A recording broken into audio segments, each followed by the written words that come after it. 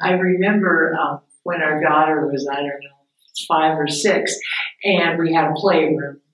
And you know what playrooms can get like. And I told her I wanted her to clean it up.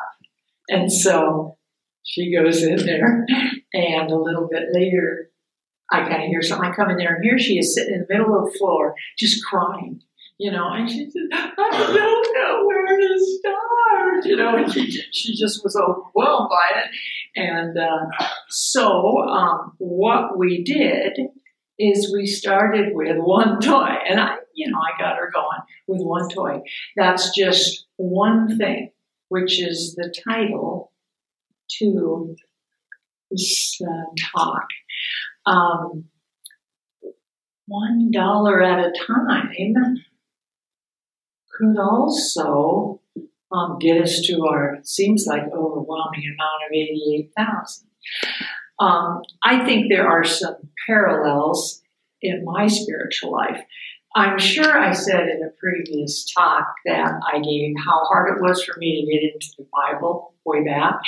And first, I didn't even want to read it. I just wanted to read it. And I was showered by desire when I actually asked for help from the Lord. It started with one verse, which led to another and another. And I did set time aside to read, but if something unavoidable or unexpected took that time, I still did one thing, even if it was for like just a 5-minute block of time. I did it. That was my commitment. Well, I believe that Bible studies and devotions are a great way to get into the Bible and learn background to what I'm reading and why it was written in that way. And I always, I have this one called Morning with Jesus, put out by Moody, that I really, really like. And I have this one. This is a month behind because George and I share them. But this is Today in the Word. That really helps me. I've learned an amazing amount of things by doing that. But to me, that's never going to take the place of reading the Bible from front to back, from cover to cover, from Genesis to Exodus, or Genesis. How about Revelation? I think you could do it with Genesis to Exodus. Genesis to Revelation, not skipping anything, and do it over and over and over again. I realized as I was preparing for this talk that I really have strong feelings about why we need to read the whole Bible and read it more than once. From 2 Timothy 3:16, it says, all Scripture is God-breathed and is useful for teaching, rebuking, correcting, and training in righteousness. God-breathed. And then in Psalm 18:30, my grandmother put this on a wood-burning little thing that I have on my wall. It says, the word of the Lord is flawless. Well, I feel, how will I know what God wants me to do if I don't read His Word? Sometimes I have found amazing things in pretty obscure books of the Bible. I think we should not only read it, but we should have the words before us, like in Deuteronomy. This is verse 8 and then 18 through 21. This is what God said to the Israelites. Observe, therefore, all the commands I am giving you today. Fix these words of mine in your hearts and minds. Tie them as symbols on your hands and bind them on your foreheads. Write them on your doorframe of your houses and your gates. Well, I'm sure we could think of some contemporary ways to do that, other than writing on our foreheads, but have the words of the Lord around us. There's another story I read about King Josiah. This comes from 2 Kings 22. King Josiah came into as being a king when he was 8 years old. But when he was 26, it says he asked his secretary Shaphan to go to the temple and collect money from there so that he could pay the workers who had been laboring on temple repairs. And the high priest was there at the temple. His name was Hilkiah. And he said to Shaphan, I found the book of the law in the temple of the Lord. So Shaphan read from it in the presence of the king. He came back to Josiah. When the king heard the words from the book of the law, he tore his robes. He didn't even know about it, kind of. He was supposed to, but he really didn't. And he had everyone in Jerusalem, the whole place, from the high priest to the least of the people listening to him in the courtyard. And he read, they all stood there, and he read the words of the covenant. And then all the people pledged themselves to that. And, really, not only had they forgotten about the book of the law, but they didn't even know what was in it, or they really didn't know it was there because they didn't read. And so they would have had to have it read to them anyway. And there were, I don't know how many copies there were, you probably know, but hardly any copies. I was thinking, I could envision it was probably in some back corner in the temple behind one of the cherubim. He just happened to find it. But it's kind of like us having a Bible or many Bibles in our home, and we leave them where they are rather than having them out. Now, we have access to the Bible in many forms. I mean, you can listen to it on tape if you prefer. We can read a version that is easiest for us to understand. The bookstore here in Colville, I cannot think of her name, the owner. Anyway, she helped me find a version that was really good for my daughter-in-law and my 10-year-old grandson. It was called the Action Study Bible. And it was a good version because my daughter-in-law had said at Christmas time that she had a Bible, but she really didn't understand it. And there's no point in having a Bible that you don't understand. But what was I going to say? So anyway, I'm just saying, it's doable to find a Bible that you can read and understand. Another thing I like to do, so I know what I've read every day, and I like to keep track because God brings out new things each time I read it and reread it. And what I do in my Bible is once I finish a chapter, I just put a little symbol at the beginning of it, and then the next year or next time I read it, I put another symbol, and it's getting kind of messy, so I'm starting to write the last number in the year. But the point is, it keeps me moving forward. Now, about going from cover to cover, I started reading the Bible almost because I thought, that's what you're supposed to do to be a good Christian. I should read the Bible, even if I really didn't want to.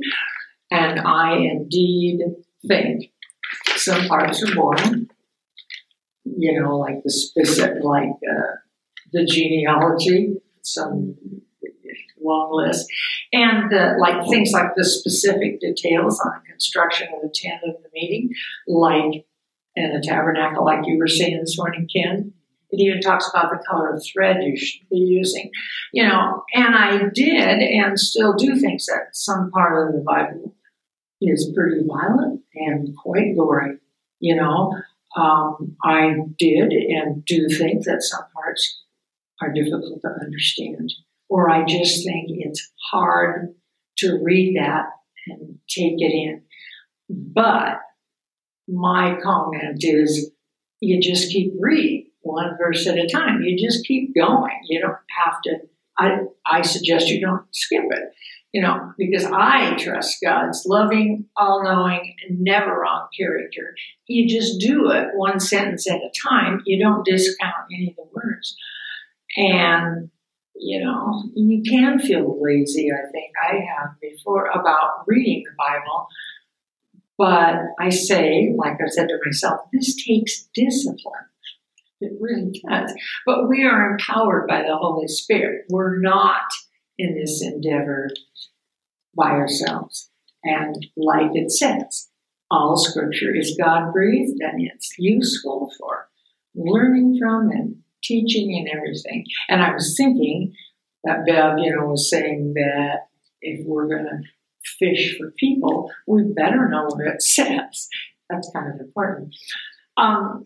Another reason, there are lots of reasons, but another reason I think to read the Bible is super important is because it's to be holy like God. He tells us, this is in Genesis. He was speaking to Abram. When Abram was 99 years old, the Lord appeared to him and said, I am God Almighty, El Shaddai. Walk before me and be blameless. And some versions have perfect. And then in Deuteronomy 18:13, it says, you must be blameless before the Lord your God. Matthew, Jesus saying, be perfect, therefore, as your heavenly Father is perfect. Well, how can we possibly strive for perfection, and how can we hope to be holy and do His will if we're not familiar with what's in the Bible, or we just kind of know a few little parts? I feel like it's important. It's important to be in a group and talk about the Bible and everything, but listening to someone speak about the Bible is not the same as reading it yourself.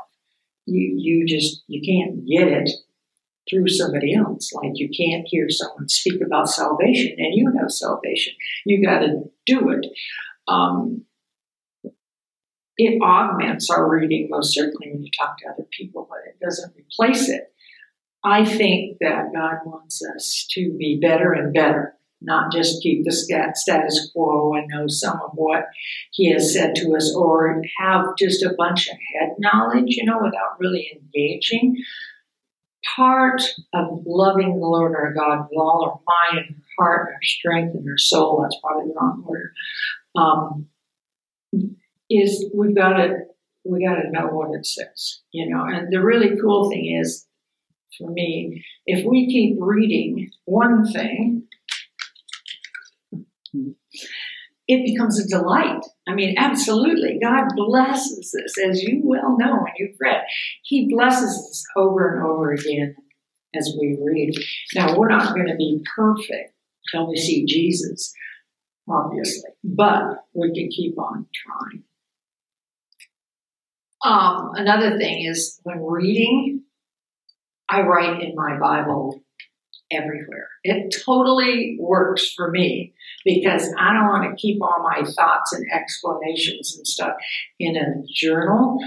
I want it right there when I'm reading, and writing my thoughts helps me then when I read it again to remember and locate those aha moments, This is out of Deuteronomy. It says, and if we are careful to obey all this law before the Lord our God, as He has commanded us, that will be our righteousness. Well, I remember I was looking at this one and decided but thank you, God, now Jesus is our righteousness. And it just helped me to have that right there and think about it because it's not following a set of rules, and it's important for me to remember that I don't earn righteousness.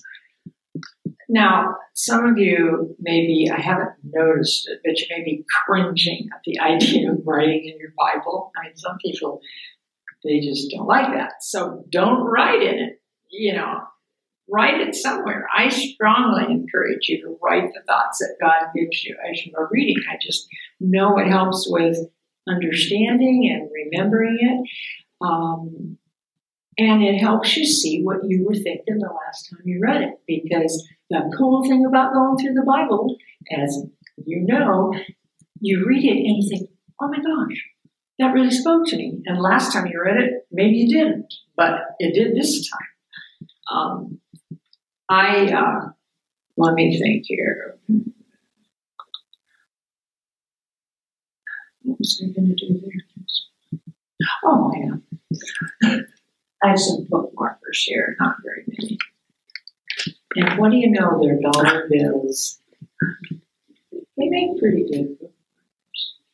Okay, but here it says in Psalm 90:17, I have it circled in red. It says, "May the favor of the Lord our God rest upon us. Establish the works of our hands for us." Yes, establish the work of our hands. And then I wrote on the side, He has a plan. He has work for us to do, ordained. Seek His will for me, Linda. You know, that's just like, yeah, remember that, okay? If you could see it, the next one is Psalm 91.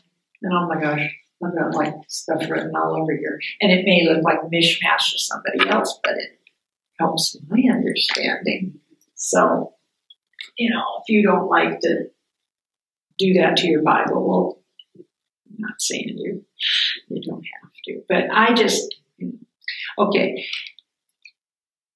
So I also think, and this has to do with understanding it, I think that there's value in summarizing the book right after you finish a chapter. Sometimes it can be, you know, it doesn't have to be some erudite thing, but after Genesis, I wrote one thing. One thing. God always is working for my good and others to accomplish His greater good and glory. That's how it struck me when I did it. And then in Exodus, I finished Exodus, and I wrote things like, this is kind of my summary: keep God special, holy, above all, in the center, sides above, below. And it reminds me that God is holy and must be acknowledged first in a totally different way than ordinary life and ways of doing things. Because it was here that there was a lot of details about how to do things exactly. He told them the laws and the rules seem petty, but sin is sin. It requires confessing and forgiving. Thank God now we can go to God directly Himself and receive forgiveness. So those are the thoughts about all of Genesis that I wrote. And then I've added to it. But that helps me, and I'm saying how I get help by doing this. It helps me to understand it. It just seems like if we just read and think, oh, that makes sense, or we agree with it, and we leave it and we go on, there won't be as much impact as making it your own right then and there. Speaking of making it your own, there's another thing I like to do. Again, writing in my Bible. But I like to put my name or myself into the words that I read. Like Psalm 91, 14 through 16. Now, the word, they didn't use this pronoun, but I did. Because she loves me, says the Lord, I will rescue her. I will protect her, for she acknowledges my name. She will call upon me, and I will answer her. I will be with her in trouble. I will deliver her and honor Linda. I will show Linda my salvation. Wow, that's really personal. And then I said to the side, I put a note there that says he's the only one who can truly say everything's going to be all right. Well, that was my thought for the moment. The point is here, do whatever you need to do to make that book your book, because it is our book. There was something in our hymnal that John Wesley wrote that says, whether the word be preached or read. And, this sounds like John Wesley. He uses some kind of big words and he puts it in a different way, but you can get the idea. Whether the word be preached or read, no saving benefit I gain from empty sounds or letters dead. Unprofitable, all and vain, unless by faith thy word I hear and see its heavenly character. Unmixed with faith, The scripture gives no comfort, life, or light to see, but me in darker darkness leaves, plunged in deeper misery, overwhelmed with nature's sorest ills. The spirit saves, the letter kills. If God enlighten through his word, I shall my kind enlighten or bless. But void and naked of my Lord, what are all the verbal promises? Nothing to me, till faith divine inspire and speak and make them mine. Jesus, the appropriating grace, 'tis thine on sinners to bestow. Open my eyes to see thy face, and open my heart to thyself to know. And then I, through thy word, obtain sure present and eternal gain. I thought he really had it right on, and he used some really big words in there. But I liked it. What I think you understand that these are only my thoughts, but this is how I meditate on the word, like we're told to do. In Psalm 1, it starts out, Psalm 1 and 2, I kind of left out some parts. Blessed is the woman whose delight is in the law of the Lord, and on his law she meditates day and night. I don't always do it at night, but honestly, but I do. Now remember, don't get me wrong, I do think that reading commentaries and other materials are important to help us understand God's word, but it always seemed intimidating to me when I heard we should read and meditate on the Lord's word and everything. I felt like, well, I don't know how to do that. I thought I had to have a whole bunch of books around me and have a big block of time for me to get anything out of the Bible. But just read one thing as you can, and don't underestimate your ability to read and understand and reap benefits. I mean, don't put yourself down and say, I don't get this, I better read all these books.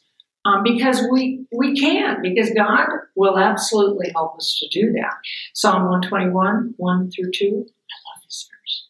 I lift up my eyes to the hills. Where does my help come from? My help comes from the Lord, the maker of heaven and earth. And John 14, 25, he said, the counselor, the Holy Spirit, will teach you all things and will remind you of everything I, Jesus, have said to you. And he talks to us in the Bible. So we have been told, and he didn't lie, that we have help to do this. Now, this talk, was mainly about why I do one thing. How I do one thing. It might not work for you, but something will work. If you ask the Lord for insight, he will personally, tailor a reading plan for you because you're his and he wants the best for you. And I know the Lord just doesn't want us to keep the status quo in our walk with Christ. Perfection, or as near as we can get to it here on earth, and holiness and being enthusiastic and effective disciples for Christ is his will for us, but it does not come without discipline and growth and change. The Lord leads us in the ways of righteousness. And so I challenge you this year to read God's word even more than you do now. Because I'm not assuming that you out there do not read the Bible. I know you do. But let's do it more or in a different way. Just one thing. I've got it done. Just one thing. I wonder what's in here. Well, how did these one things add up? Let's see. 1, 3, 4, 5, 6, 7. No, I have $7 to add to the disaffiliation. You know what? I've got 3 more right here. That makes a nice even number, I bet I could make $10 a week without busting my budget. This is another challenge. So the first one is to read the Bible more. The other one is eating out $10 a week.